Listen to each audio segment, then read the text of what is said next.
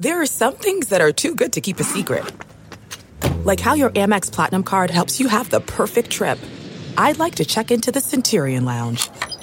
Or how it seems like you always get those hard-to-snag tables. Ooh, yum. And how you get the most out of select can't-miss events. With access to the Centurion Lounge, Resi Priority Notified, and Amex card member benefits at select events, you'll have to share. That's the powerful backing of American Express. Terms apply. Learn more at americanexpress.com/withAmex.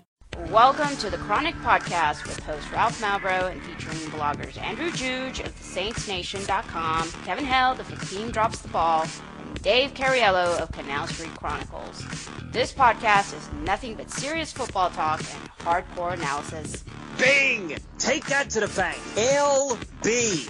Those are the only letters that matter because the Saints are hemorrhaging linebackers. Kevin's gonna get his horse time.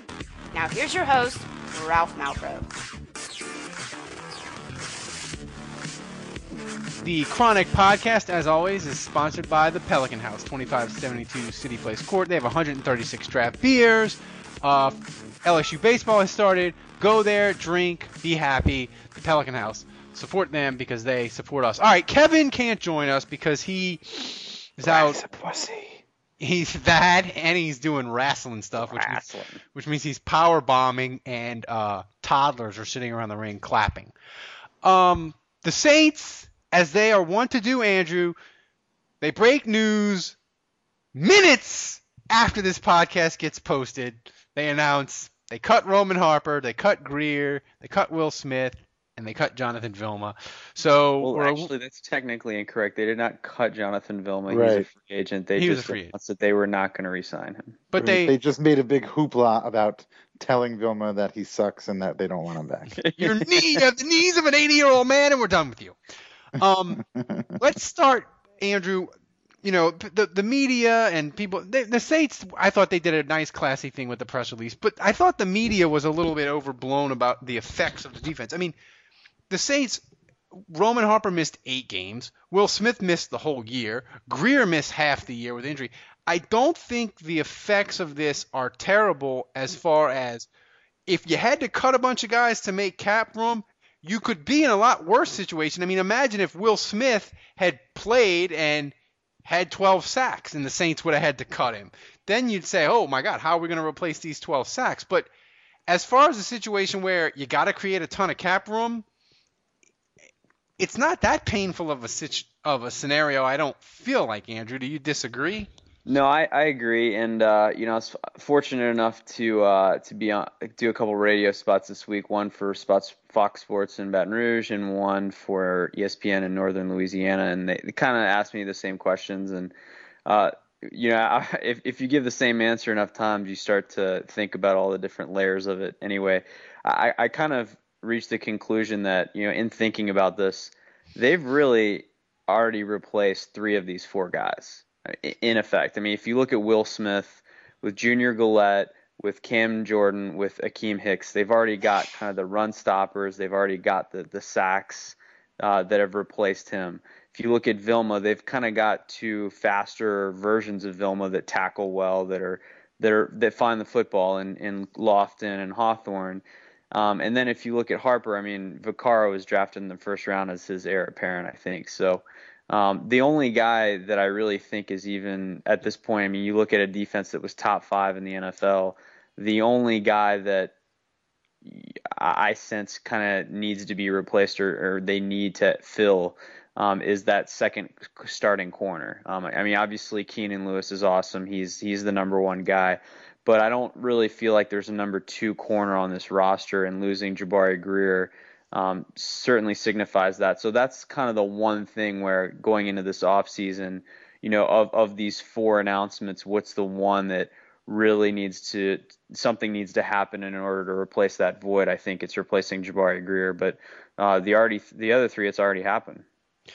And Dave, how did you feel about I feel like the thing that's glaring. We'll get to Greer, and I'll get to Greer in a little bit. But with Roman Harper, yeah, he missed 8 games. But with Malcolm Jenkins being a free agent and Roman Harper leaving, and you combine that with Rob Ryan's love of playing as many safeties as possible, to me, that's where I sort of get even more concerned, even more than Andrew. Do you agree with Andrew that it's corner, or is it safety that these moves sort of put the spotlight on? I think it puts the spotlight on corner. I mean, you don't have Greer now. All you have is Keenan Lewis. We could go back and forth regarding Patrick Robinson about whether he's adequate enough to be a number I don't two think guy. there's much. I don't think there's much back and forth on that guy. There are a few people out there who think that he. How could anyone think he doesn't suck? Look, hey Andrew, you're preaching to the choir here. I mean, I agree with you. A bust. That was the opinion before he wrecked his knee. I mean, just no. I mean, just yesterday, I think I was talking with somebody on Canal Street Chronicles, and they're saying, oh, he's in his fourth year. This is the year he'll learn, and hopefully Rob Ryan will turn it around, and blah blah blah. They've never.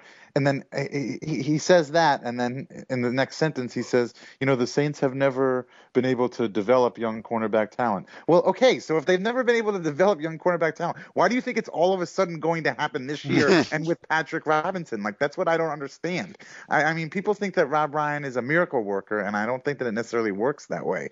I think Rob Ryan more finds people that work in his system, or he just allows players to do what they're most comfortable doing. But I mean, obviously, of course, we all hope that Patrick Robinson, for some reason, all of a sudden finds himself this season. I'm gonna throw this out there and tell me if you guys agree. And I'm certainly not saying that Rod Sweeting is going to amount to anything. I don't know. But at this point, I would say there's a greater chance that Rod Sweeting turns into something than Patrick Robinson. I would agree. Yeah, I mean, it's possible. It's definitely possible. They have a lot of young guys at cornerback that if one of them could step up, that would be great. But I still think that it's a need, a high need. I don't know if it's the number one need for the Saints, but it's a need, and they either need to address it in free agency or through the draft. Yeah, I mean, the thing is with the Saints, I mean, I guess, Andrew, are they going to still play this sort of defense that Rob Ryan, I wouldn't say he created it from scratch, but it wasn't a 3-4. It was sort of this weird, let's play 5 safeties, let's play 6 defensive backs, and let's only have 2 linebackers on the field sometimes. It was this bizarre sort of defense. Are they going to keep playing that? Or are they going to try to go to a traditional 3-4? And how does what they decide to do, how does that affect the draft, you think? I mean, the answer is I don't know. I mean, I think Rob Ryan has proven very unpredictable based on how the first year went. But I think in the grand scheme of things, the longer he stays with the team, the more he'll want his scheme to take shape. I mean, he strikes me as the type of coach that is going to put the best players on the field, regardless of the position they play. And I think he's one of those guys, unlike Spagnuolo, who I think has a good scheme with the right personnel. He showed that in New York, but with the Saints, it was very much a square peg in a round hole. He did not have the guys to execute what he needed. Rob Ryan's just like, look, man, I'm just going to put the guys that I feel like, and I'll work around them. I will try to find their talents, and I will try to put them in a position to succeed. And that's why you saw the defense really excel on the field this year. But I think in an ideal world, he's able to do that and fit them within a certain scheme that he likes. So I think, if he was able to do less ad hoc and more just have a decisive plan, that would be ideal for him. So, as time goes on and he's able to draft the guys that fit what he's looking for, he'll be able to do that a little bit more. But right now it's just year 2, so I don't think he's going to be able to transform that defense overnight into exactly what he wants. So I think there'll be a little bit of mixed matching, but I don't view Vaccaro as going to strong safety and staying in one fixed position. I think the big part of the reason they drafted him is they loved his ability to cover in the slot.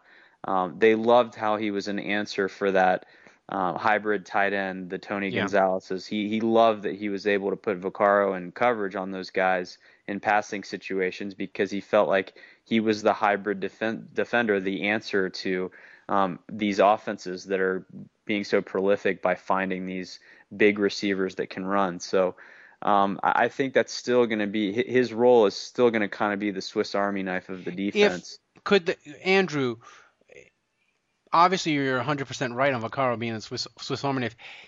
If they picked another guy, say there's a guy in the draft as Pryor or another guy that's identical to Vaccaro, can they pick him and say, you know what, another Vaccaro, that's just fine. Whereas like another position where you can't say I need another.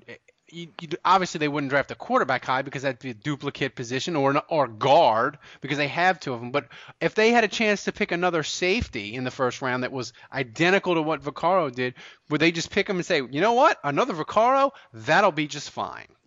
Yeah, I think so. I mean, I would love a corner that maybe has a little bit better ball skills than Vaccaro because I think it would complement him a little bit more. And so you mentioned Pryor. I mean, he's a nice ball hawking safety that has some similarities and skills to Vaccaro. So I'd like to see a guy that can maybe make the play on the ball a little bit more. But look, having one guy that can drop deep in coverage or cover the slot, I mean, that has the versatility to do both and stop the run. And, I mean, you can't have enough guys on your team on the back end that can both cover, tackle, and play the run. So, I mean, if you've got another guy back there that can do that, absolutely. I mean, you look at the 49ers or Carolina this past year, or Seattle, why have those defenses been so successful? Because they've had two safeties that do a little bit of everything. Yeah. Before we get to and put the cuts behind us, Dave, I want to talk about the legacy of Roman Harper, Jabari Greer, Will Smith, and Jonathan Vilma. I feel like Will Smith never really lived up to the contract that they gave him. I mean, they gave him, I think it was 6 years, $70 million, and he was only elite one of those years. My personal opinion is over time, fans will feel better about Roman Harper and sort of have a warm feeling. But the guy that I feel is so underrated is Jabari Greer. His 2009 was every bit as good as Darren Sharper, who, Lord, we'll get to him in a second. But his 2009 was every bit as good as Sharper, and he was good the whole way through. Sharper sort of faded the second half of the year because his knee started to give out. But I feel like Greer, his 2009 is one of those lost years where people don't realize how good it was. But of these guys, which one will you remember the most fondly, and which one do you think fans will remember the most fondly? I mean, well, technically Vilma wasn't cut, but I think Vilma will be remembered fondly of those four, simply because of his leadership role on the defense. And he's been outspoken for sure. But I agree with you on Jabari Greer. I think he's probably a little bit underrated as far as Saints fans are concerned. We weren't really talking much about Jabari Greer in 2009, and I think that was really because he was just getting it done and doing his job. And obviously, 2009 was the year of Tracy Porter, considering his interception in the NFC Championship game and, of course, the Super Bowl. So Greer sort of gets overshadowed there. But I agree with you on all fronts because I do think Roman Harper, obviously now presently, everybody's like, whatever, good riddance, Harper. But over time, I think people will start to say, yeah, that Roman Harper, he really could, get to the quarterback, or he really could blitz, blah, blah, blah. But of course, we'll always remember San Francisco and tight end coverage. And Will Smith, again, I agree with you. I have never really been a huge Will Smith fan. I've never understood how he was able to get paid so much. I always felt like he must have had nude pictures of Mickey Loomis's ex-wife or something like that. I mean, he just absolutely, with the exception of maybe one season, he was never worth anything that he was being paid, and I never understood how. And it blows my mind really when you think about how cheap the Saints can be when it comes to the offensive line, and how blasé they are about letting offensive tackles walk. But no, we're going to pay Will Smith $70 million. And they paid Charles Grant yeah, $65 million. Yeah, don't forget what they paid Charles Grant. I know, and the two of them were on the team at the same time, getting paid those. I think it was just because they were just so poor on defense, and they felt like those were the two best guys, and they said, well, we may be bad with these guys, but we'd be really bad without them, so we better take care of them. When obviously I think all along it was that was not really the right move, and it was more about philosophy and scheme than it was about just having the right players. Seems like the Saints have sort of figured all that out. So, but anyway, that's where I think those four legacies stand. And I mean, the feeling was with the Saints. I mean, Will Smith had 7.5, 8.5, 10.5, and 7 sacks his first 4 years. So he was coming up for that contract, and the Saints. I mean, defensive ends, if the Saints wouldn't have paid Will Smith, somebody would have paid him. But, Andrew, before I get your opinion on which player is going to have the biggest legacy, I want to make this footnote in history, and this just proves that as good as front offices can be at drafting and picking players, you need a little bit of luck. The record should show Jabari Greer wasn't the Saints' first choice in 2009. They wanted a guy named Rob Barnett from the Rams. Mm-hmm. No, Ron Bartel. Bartel. Yeah, Bartel. They went all out to get him, and he told the Saints, nope. And he stayed with St. Louis, and the Saints went down their list and got Jabari Greer. Jabari Greer worked out awesome.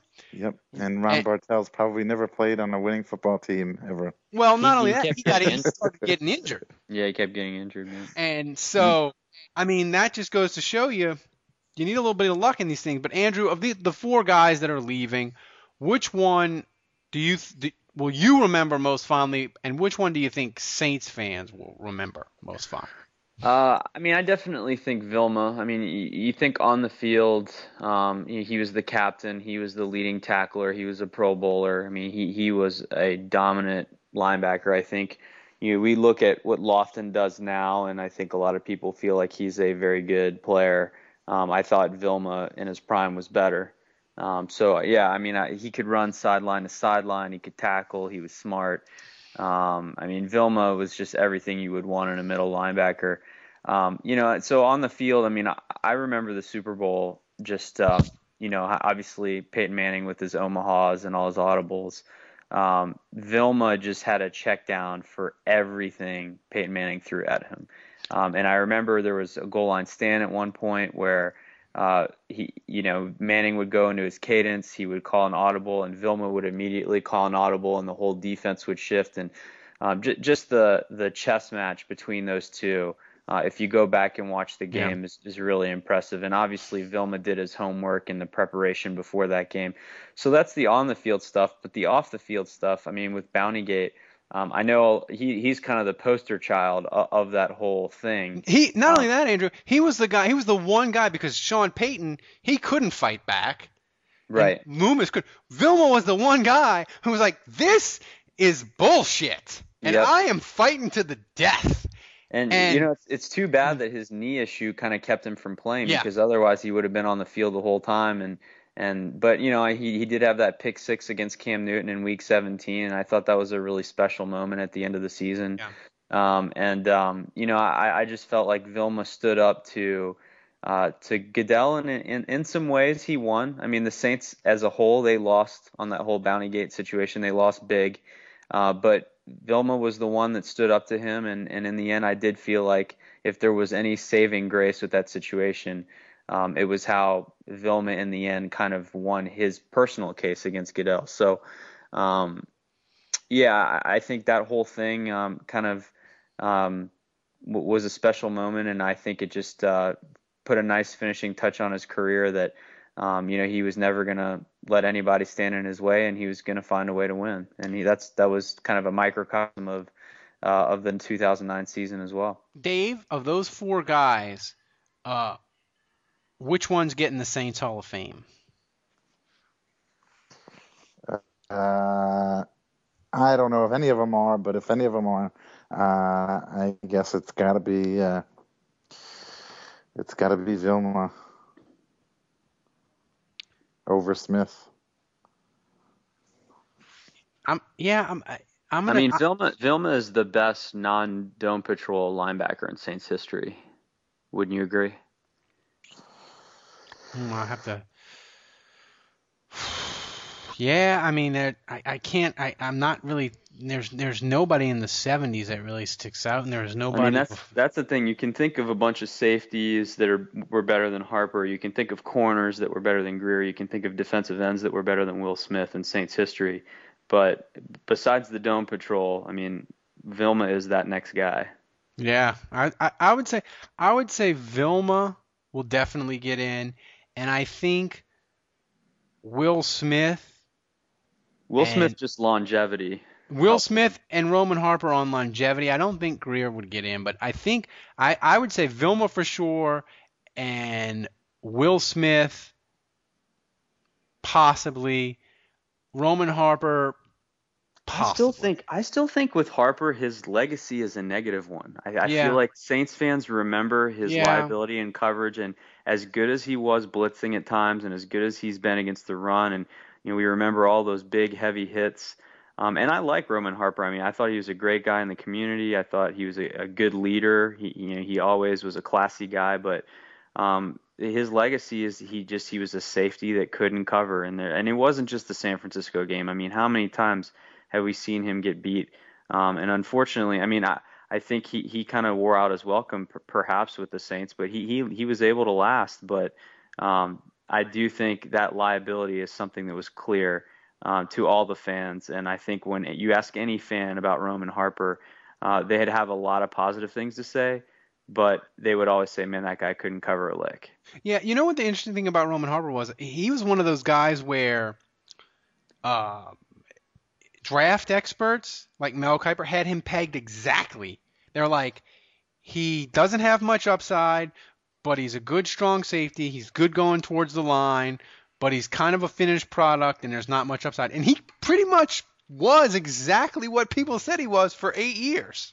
Yeah, I mean, he came in year one and was the same as he was going out. And I mean, and that's not a criticism. I mean, if you draft a guy and you say he's going to be this, and he delivers what you think he can deliver, and he just for delivers 8 years. Yeah. I mean, second round picks, you got 8 years out of him. I mean, I thought they went a little nuts when they paid him $7.5 million in 2011 for 4 years. I thought that was one bad contract that Loomis gave out, but not, besides that.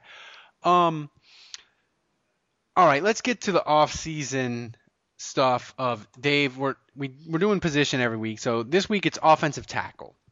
So Dave, how do you feel with what the Saints have at offensive tackle with Armstead? And let's assume they bring back Zach Strief. Are you comfortable with those two going into 2014, or do you want them to pick a tackle high in the draft? I mean, I'm comfortable with them. I'm certainly comfortable with them. I think they're adequate. I think they can be middle of the road. Do I think they're going to be the best offensive tackle pair in the league? Absolutely not. So, and honestly, I really hope they can find a way to re-sign Zach Strief, because I think that's important. And assuming Teron Armstead doesn't, somehow regress this off season, he ought to be fine at the left spot. So, I mean, the two of them, that would be fine. The thing about tackle is I'm not sure that even if you draft a guy in the first round, I don't know if you're guaranteed to get somebody who's going to be able to help out immediately. I mean, Charles Brown was, a second-round guy? I mean, he's been a disappointment. So, I'm sure they're going to sign one or two veteran guys like they did last year, like Jason Smith. I forgot about Jason Smith. Yeah, but they should have known a Pelicans player would never work out. I mean, but that'll be purely for depth purposes. I mean, obviously, again, assuming they re-sign Zach Strief, I think your two starting tackles are obviously Teron Armstead and Zach Strief. So I'm comfortable with those two. But that's a big if, because they still need to sign Strief. All right, now this is where the podcast is going to get contentious. Because me and Andrew are going to argue over Zach Strief's free agent value. Andrew, I don't think he's getting more than a 2-year deal for $3.5 million a year. Oh, wow, that's low. That's this big. He's over 30. He's injury prone. Wasn't he just making $3 million a year? No, he's making like, I want to say he was making like less than 2. Like the Saints signed him up for like in 2011. I want to say they signed him up for like 3 years, like less than $6 million. Okay. So I mean, I just feel like he's a right tackle and he's injury prone. I think we as Saints fans sort of value him more than the rest of the league is when they just are more objective about it. But me and you went back and forth on Twitter. I think you disagree a little bit with me on his what he's going to get in free agency. I do, yeah. I mean, I think he is 30. He has had some injury plagued seasons, but he played 16 games. Or did he miss a game this year? No, He I did. think he missed. He played 15 games. Yeah. Okay, so he was pretty durable this year, but I just think he's established himself as an excellent pass blocker, and he's not the most fleet of foot. He's not the most dominant run blocker because he just doesn't have the speed, but he's gotten his strength to a level from working hard. I remember when he was first drafted, strength was kind of the issue, and he spent a lot of time in the weight room with John Stinchcomb and worked hard, and he's become an excellent pass blocker, and he's kind of got that size that he can get his hands on those speed rushers and kind of stall them. So, I think I absolutely want him back. I mean, I think the question is the price, but no, I do think he's going to command a little bit. I mean, if you look at how he's graded out, how he's respected throughout the league, I mean, a right tackle is never going to command the kind of money a left tackle will. You think he'll get between $4 and $5 million? A year? No, I don't think he'll get that much, but I think in the $3.5 million, absolutely. I mean, I could see, like you said, he's 30, so I wouldn't be surprised if someone offered him like 3 years, $9.5 million. That wouldn't surprise me at all. That's pretty high. I mean, I think that's on the high end, but the thing is, you have these teams with a ton of cap room, and they have to spend it. So. I think you're also not thinking about how many offensive lines are just god awful, and they're desperate for a decent tackle. All right, here's a fun what if. Dave, you're Zach Strief. The Saints are offering you 2 years, $4.5 million. The Raiders are offering you 3 years, $9 million, but only 3.5 of it is guaranteed. Do you go to the Raiders or do you stay with the Saints? This is the Scott Fujita dilemma.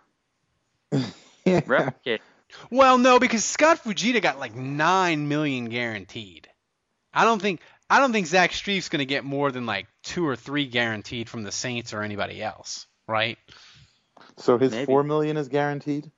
Yeah, for the Saints, he gets 2 years, $4.5 million, $3 million of it's guaranteed. With the Raiders, he gets 3 years, $9.5 million, but let's say it's $1 million more guaranteed. Nah, I'd stay. I mean, I know Zach likes it in New Orleans. He's been here a long time. He's comfortable with everybody. He's comfortable with the coaching staff. I mean, I think, me personally, now Zach's different. He's not married and he doesn't have a family, but I think it's different if you have a family, but me personally, I would stay. I would stay just the hassle of going to a new team and being a little uncomfortable and figuring things out. And it's the Raiders. It's a hellhole. Yeah, it might not even be worth it, to be honest with you. So, if you were asking me my personal opinion and I was Zach Strief, I'd probably stay. Is Dennis Allen still the coach of the Raiders? Yes, he is. As far as he might actually try to lure him. Yeah, I don't know. Maybe your argument, Andrew. The more I think about it, teams with cap space, they're just like, fuck it, just give him the extra $1.5 million. We got to spend it anyway. I mean, like, look at the Dolphins. The Dolphins need a tackle so bad. The Dolphins need 5 new linemen, Andrew. Right, exactly. So that's a That's team that funny could because offer there's Streif 5 more linemen. than he's worth. They could. Oh yeah, and you know what? Jeff Ireland does do stupid shit. Yep. They All it takes is one, man. They throw around. You know what, Andrew? You've convinced me. So, Andrew, name Zach Streif's contract that he gets from the Saints or another team. I mean, I'm sticking to 3 years, $9.5 million or more. I'm setting that. I'm setting that as the over under, and I'm picking the over. Whew. Yep. It could. Okay.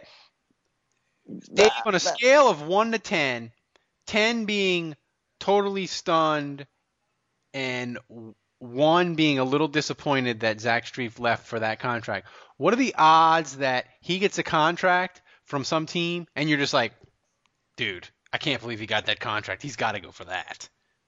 I would not be stunned by that happening. That would stun me very little. So I guess a 1 or a 2, I guess, is my answer to that question.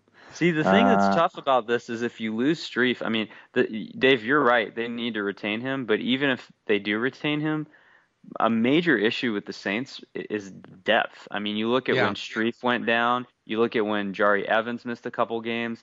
I mean, that's when the offensive line was scary. I mean, Tim Lolito was just in completely over his head. Now, Charles Brown was a disaster at left tackle, but we're hoping Armstead is the answer. But what if he gets hurt? What if Streif gets hurt? I mean, then it's Bryce Harrison, and the Saints have nobody else. Yeah. Lolito was guys, Lolito, so they need to get some backup guys, even if they keep Streif. Lolito was, admittedly, he was worlds better against Atlanta. So give him that a little. Yeah, he did. I don't think a 3-year, $9 million contract is really that absurd. Bad. I mean, I think I agree. No, I mean that's $3 million a year. He made this year. He made his base was 2.25. So, you know, I mean, if we're talking about him getting some outrageous deal, that would probably be somewhere in the neighborhood of like $5 million a year. Yeah. The thing what did Bushrod get? I mean, I realize he went to the Pro Bowl. He's a left tackle, but what was his contract? Dude, I don't have that. This only goes back to 2013, so I don't remember. Are you in front of a computer? Just Google German Bushrod contract. I'm doing that now. I want to say he got. Oh wait, which 5-year, $36 million. Okay, he got $536. I mean, 22 and a half guaranteed. Yeah, so subtract a couple years and subtract about $15 million. I mean, that's not out of the realm of possibility that Zach Streif would get 3 years, $18 million. You know, with $7 million, 3 years, $15 million, maybe. $6 million guaranteed. I mean, if you consider what German Bushrod got, he's not that good. Yeah, I mean, and we'll get into the. I feel like a team could do something really, really stupid and stunning with Brian De La Puente because they have elite centers like Alex Mack, and I could see a team like the Giants, who Dave had on his post, where they are like, we got to get a center, and they don't get Alex Mack, and then they're like, well, shit, we got to get somebody, and they give De La Puente $4.5, $6 million, and he's younger, so he could get like a 4 or 5 year deal. Mm-hmm. You know, and then if you lose both of them, then your offensive line, you're worse off than you were last year. And the whole thing of like one of the really good things, Andrew, about the playoffs last year was, well, the offensive line, if they can re-sign these guys, they were really good and really running the ball really well, especially in Philadelphia, even to a certain extent in Seattle. You felt really good about it. If you miss those two guys, then you're kind of pigeonholed in the draft and free agency, and you're locked out with cap issues. Absolutely, yeah. I mean, they've got to keep at least one of the two. I mean, they've got to keep one of the two. Yeah. So Dave, gun to your head. Whoa. Who of the two linemen do the Saints keep? Do they keep both? Do they keep one? Do they keep none? Of Streif and BDP? Yeah, BDP. You forgot the L. BDLP.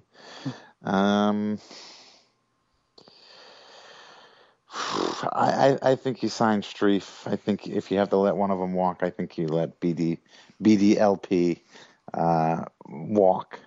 Well, that's obviously the guy we would all keep, but I think realistically, Streif has a higher chance of leaving. Yeah. No? Yeah, well, I don't know. I mean, either one could definitely get some offers from other teams. I mean, I just feel like it's probably easier to replace, or it's probably cheaper to replace a center than it is. I mean, one, I feel like tackle is more of an important position, and two, I guess I just feel like you can probably find a serviceable center a lot easier than you would be able to find a starting tackle. Like we said earlier, like I wrote about earlier today, Jonathan Goodwin, he's old. But he could potentially come back and fill in the role at least just for a year, since the Saints are, I would consider in a win now sort of mode.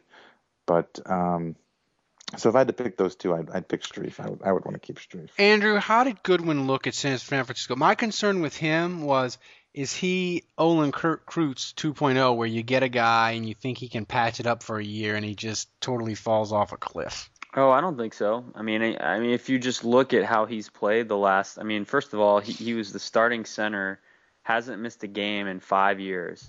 And in the last 5 years, he's been the starting center on an NFC championship team 4 out of the last 5 years.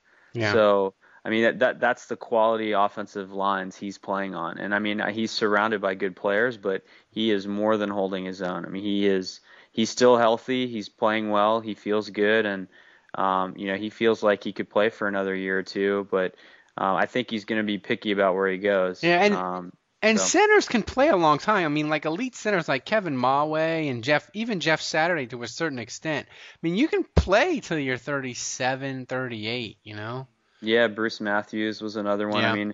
The Goodwin is strong. He's healthy. So, obviously things can change on a dime, of course, and it's just harder to recover as you get older. But, he's played with next to Jari Evans for a long time, so there'd be some continuity there. If the Saints lose BDLP, that's probably the first guy I would call, honestly.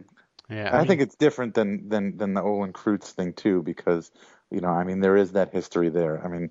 If I remember correctly, there were some issues with snaps and that kind of stuff with Olin Kreutz, like in the preseason. Mm-hmm. I think that's the difference between bringing Goody back and signing Olin Kreutz. Olin Kreutz was a total outsider, and was with Chicago for his whole career. Whereas Goodwin, obviously he was here. He knows Drew. He knows the offensive line. He knows the coach. He knows, I'm sure, mostly what they're doing out there. So, I just think that transition would be a lot easier coming to New Orleans. And didn't they sign Kreutz during training camp? I don't remember.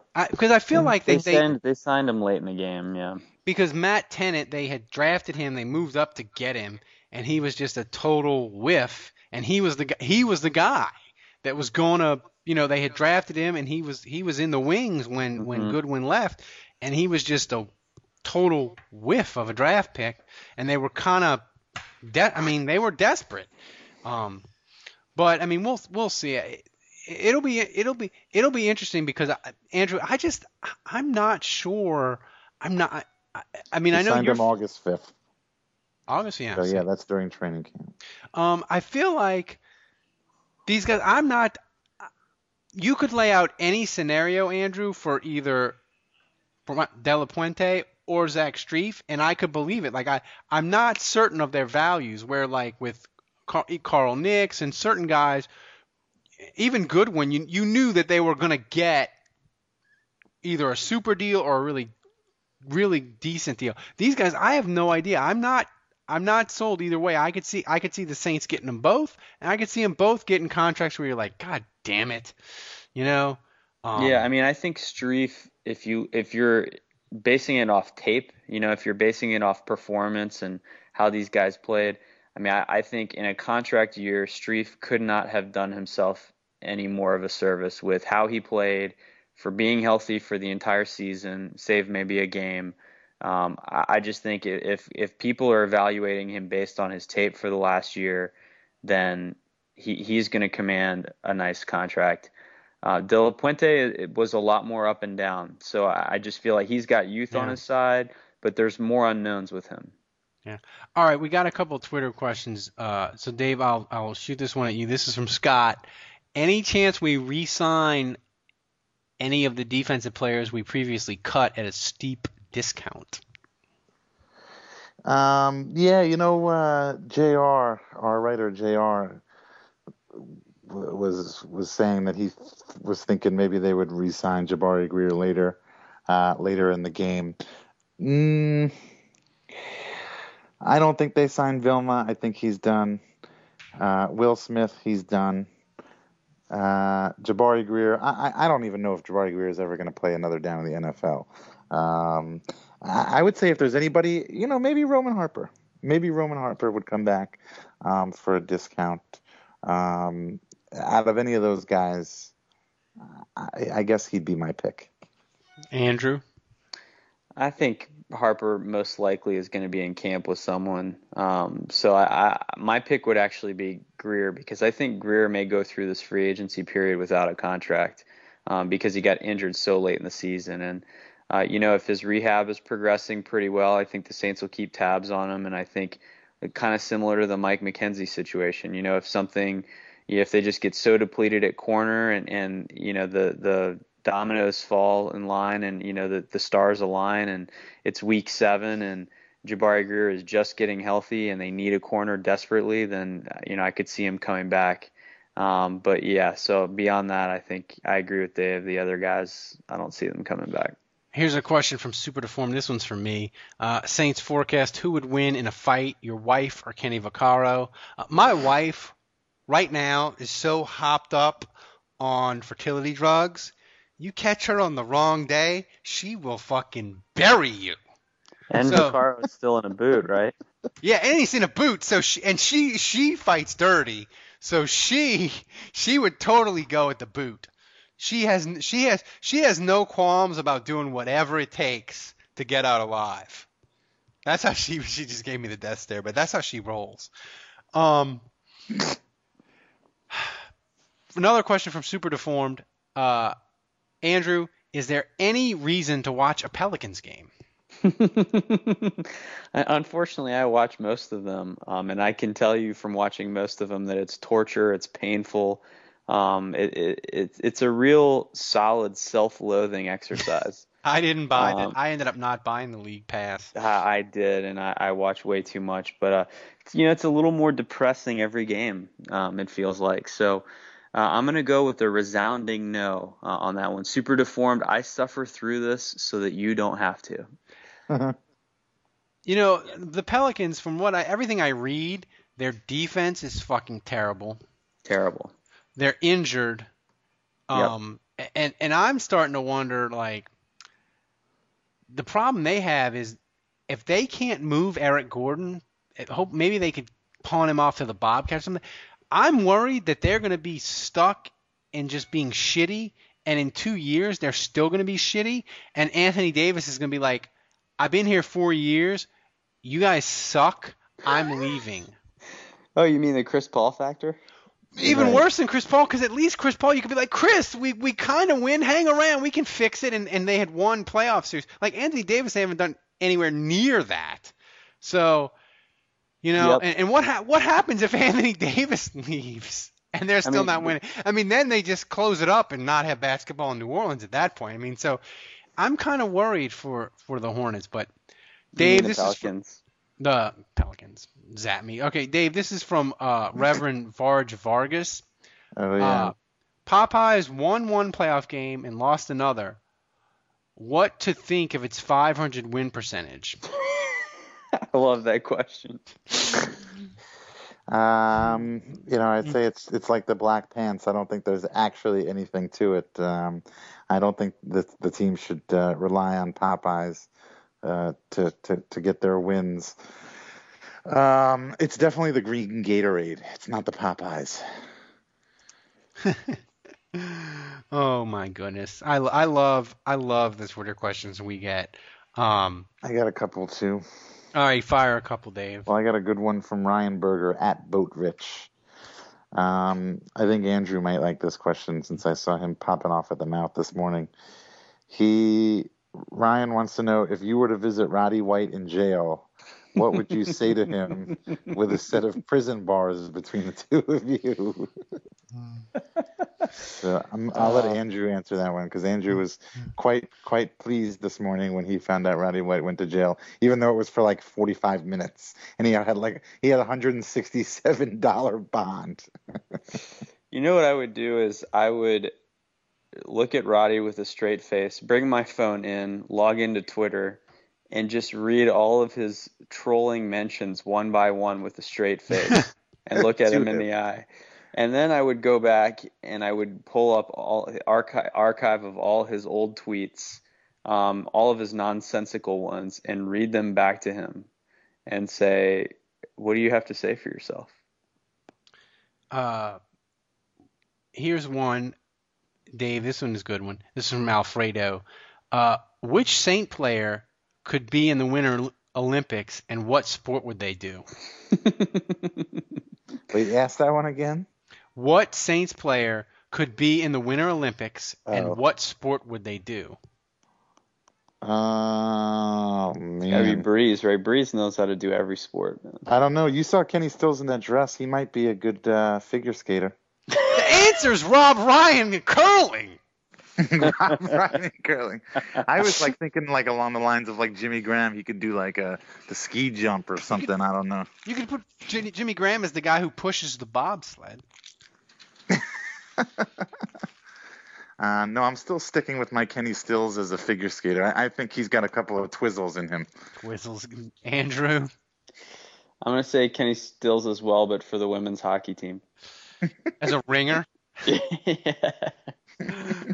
Oh, all right. I think that is the last. You guys remember the Mighty Ducks, that guy that would skate really, really fast, but he couldn't stop and he would always fall down? Oh, yeah. Espinoza.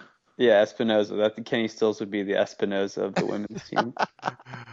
Oh, goodness. All right. We'll wrap this up on not as fun a note as the Darren Sharper stuff, Andrew. He's like Dexter. I don't even watch Dexter, but I just assume that what Darren Sharper's doing is like Dexter. Yeah, no, Dexter is one of my favorite shows, and it's actually an interesting comparison. Yeah, nailed it. Nailed it. No, you did nail it, Dave. I'm going to put that in the recap. But the thing is, and Dave had mentioned a couple of weeks ago, we don't know. It could be a one-off thing. The women are always, you never know. Let's give him benefit of the doubt. Andrew, now he's got enough Ambien and morphine to take down a horse. It's multiple states. It's multiple women. Allegedly. However this turns out, the damage has been done to his don't forget to say allegedly persona. Here. Allegedly. We know Saints like to file defamation suits. They do. Allegedly. But whatever happens, and whatever allegedly happened, Andrew, how does this affect your memory of 2009 and your memory of Darren Sharper? Well, if you read the piece that I did on Saints Nation, I think the first things first, I root for the emblem. That's the bottom line. Is the team is above Drew Brees. It's above any player that will come and that will go. And look, I'm not naive enough to think that these guys aren't in their early 20s with millions and millions of dollars, and on some level, when they want to blow off some steam, they're going to cut up. So I'm not expecting model citizens out of the Saints, and hey, it's a nice luxury to have. So a lot of these guys behave really well. Breeze, all these guys that were just cut were for the most part model citizens in New Orleans, and a lot of guys on the team now, Jed Collins, Thomas Morstead. I mean, I could run down the list of all the players that I think are high character guys, but but that's not a requirement for me. The requirement is the performance on the field, and that's what I care about. That's my entertainment. That's what I root for. So all that being said, I think I draw the line a little bit with Harper because of the extent of what it is. This isn't just some young kid making a mistake. I mean, this is a calculated, cold-blooded, if it's true, you know. It's dark. It's dark stuff. It's dark stuff. And so that crosses the line a little bit for me. And I'm not going to lie, when I see highlights of him from that 2009 season, it'll be in the back of my mind a little bit. You know, I'll see that and I'll be like, ooh, Darren Harper. But look, I mean, I'm really glad, and I've said this a number of times now, I'm really glad that Tracy Porter's the hero. Yeah. Because I think on some level, if I had to watch the Super Bowl again, if I had to watch the Pick Six and it was Darren Harper instead of Tracy Porter, it wouldn't so much be that it would ruin it for me, but I would always be thinking, like, what is everyone else thinking about it? Yeah. You know, and how does everyone else judge this title now that it's some awful human being doing this? So, you know, I mean, look, it's never going to take away from the title. If Greg Williams can't ruin it, Darren Harper isn't either. Actually, Darren Harper is worse than Greg Williams if what happened is true. But yeah, Greg Williams, it doesn't taint it for me at all. But I'm just saying neither of those guys are going to take away the moment, you know, which was the exhilaration of winning a Super Bowl after all those years of rooting for a team that struggled with a previous generation that was constantly telling you same old Saints, same old Saints. So, I mean, that was just huge, and no one will ever be able to take away the moment of them winning and hoisting that trophy. But on some level, it does maybe, you know, and like I said, I'm glad that I didn't really feel like he was a huge part of the playoff run. Yeah.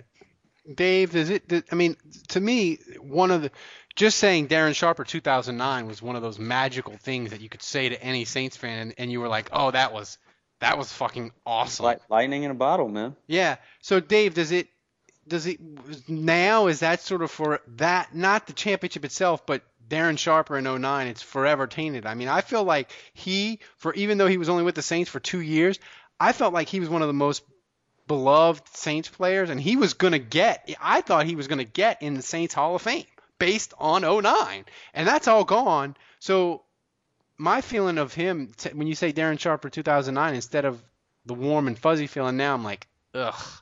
Do you have that same feeling, and will it last forever into eternity? Is Dave gone? He is. Dave is gone, Andrew. Yeah, well, he was so disgusted he had to hang up. He did. I will try to call him back as we.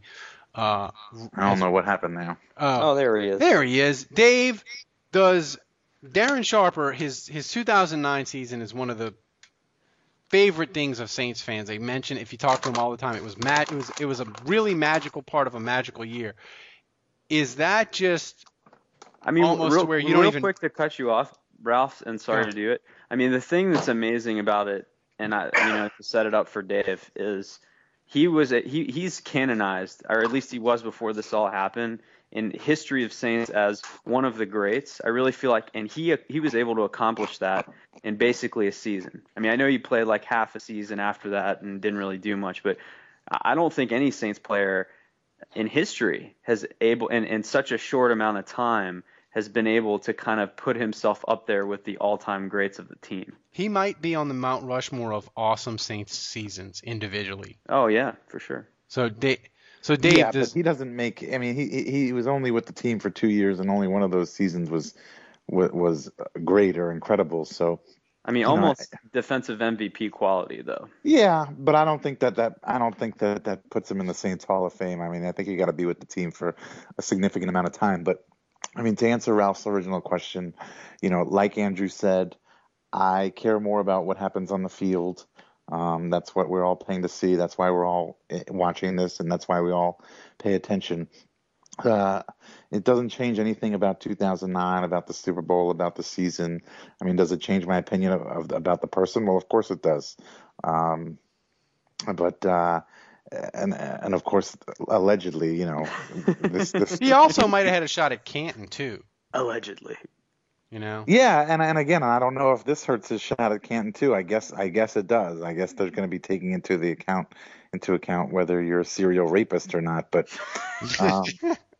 and well, I mean, but let's be frank here. I mean, if all this stuff is true, he's legitimately a serial rapist. If you're talking about multiple women in multiple states, and you're talking about using drugs and all that kind of stuff, I mean, yeah, I mean, it's very disturbing. It is very dark, all of which you guys said. But,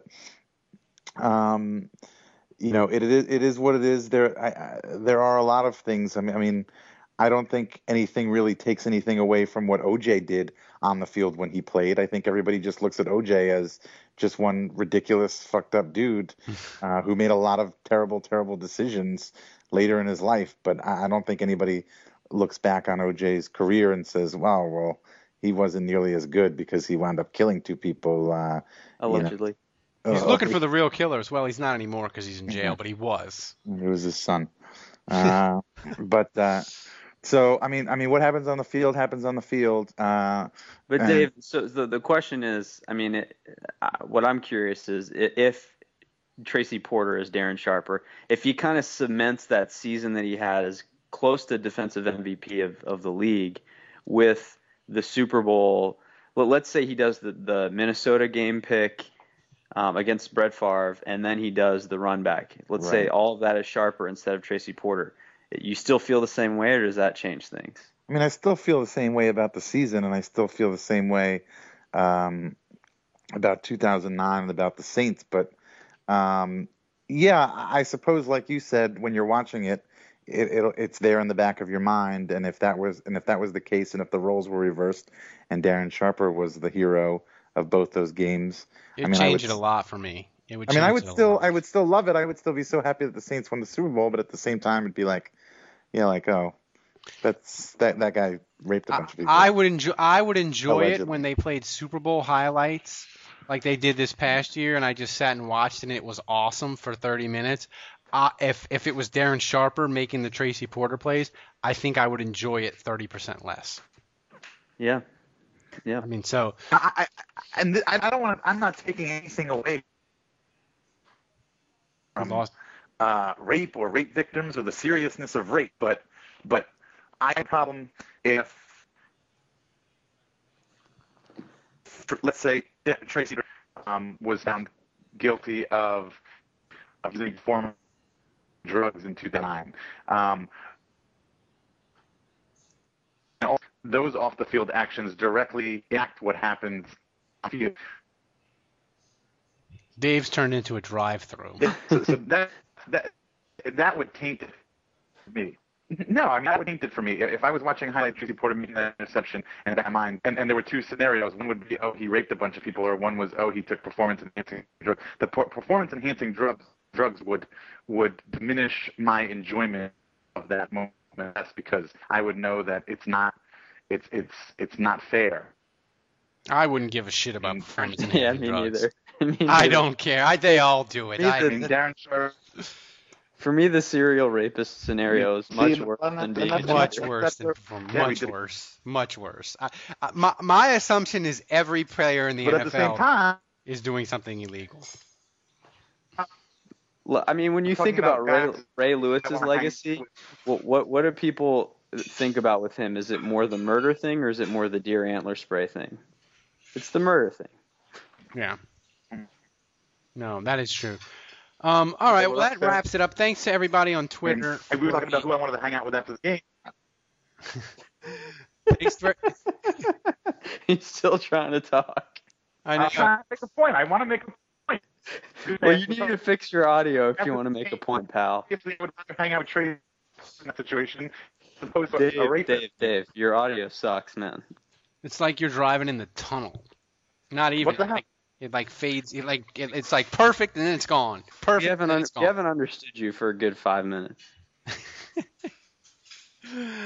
Oh, but it wouldn't be the off season without technical difficulties. We're done with it. So This is the perfect segue to tell people to donate, right? yeah, this is where people donate so the audio can be good and I can buy a new headset because the one I'm wearing is cracked in half. Or more importantly, buy Dave a headset. Dave a headset and a microphone, and we can get Kevin his horse steroids. And since he's out with a lady friend, maybe we can get him like one of those wrestling. box of chocolates for the ladies or something. Yeah. I thought Harold was wrestling. All right, Dave, are you operable again?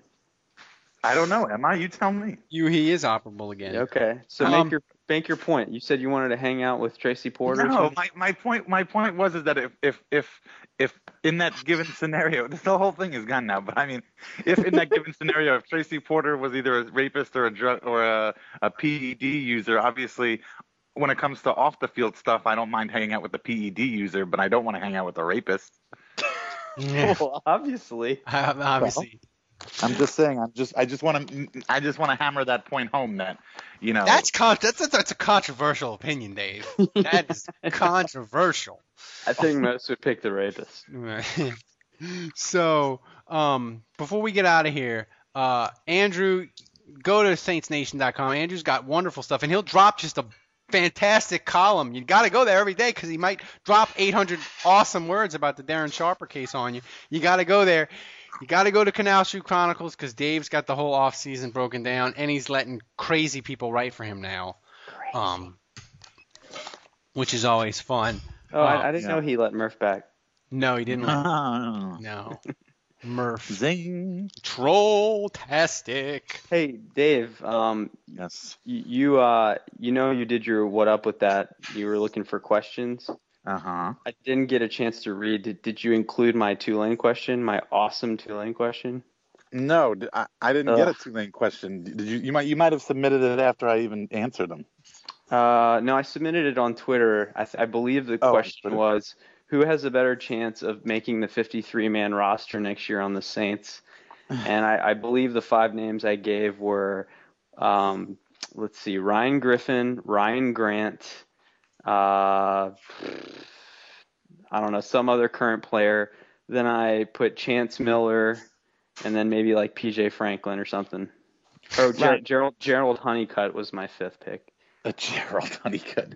Ryan Griffin, obviously. Ryan Griffin already made the team last year. I think the Saints like him, so I would pick him. Backup quarterback. I plan on betting the Saints in the second half of a lot of preseason games based on Ryan Griffin because I'm a degenerate gambler, and that's what I do. Nice. So, for Andrew, for Dave, for Kevin, who's too good for us because he's chasing tail and powerbombing people, I'm Ralph Marlboro, and since Kevin's not here, there's no water to take us out. So, so long until next week. There it is! We have water!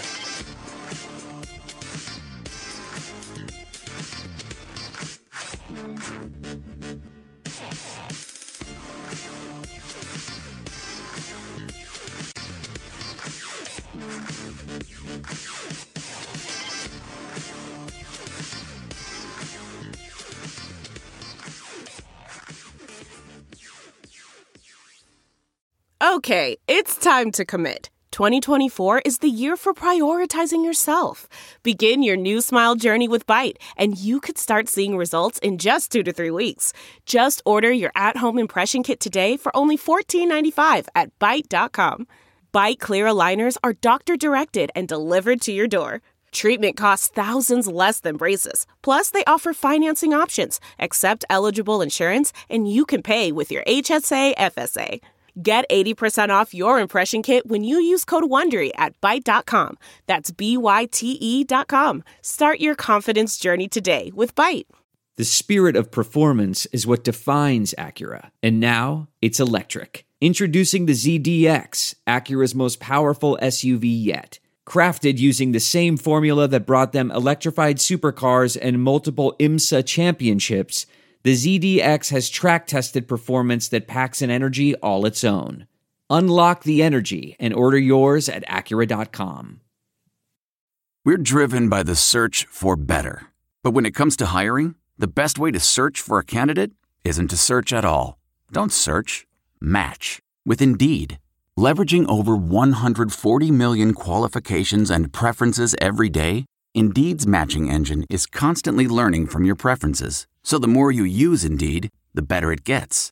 And listeners of this show will get a $75 sponsored job credit to get your jobs more visibility at Indeed.com/match. Just go to Indeed.com/match right now and support our show by saying you heard about Indeed on this podcast. Indeed.com/match. Terms and conditions apply. Need to hire?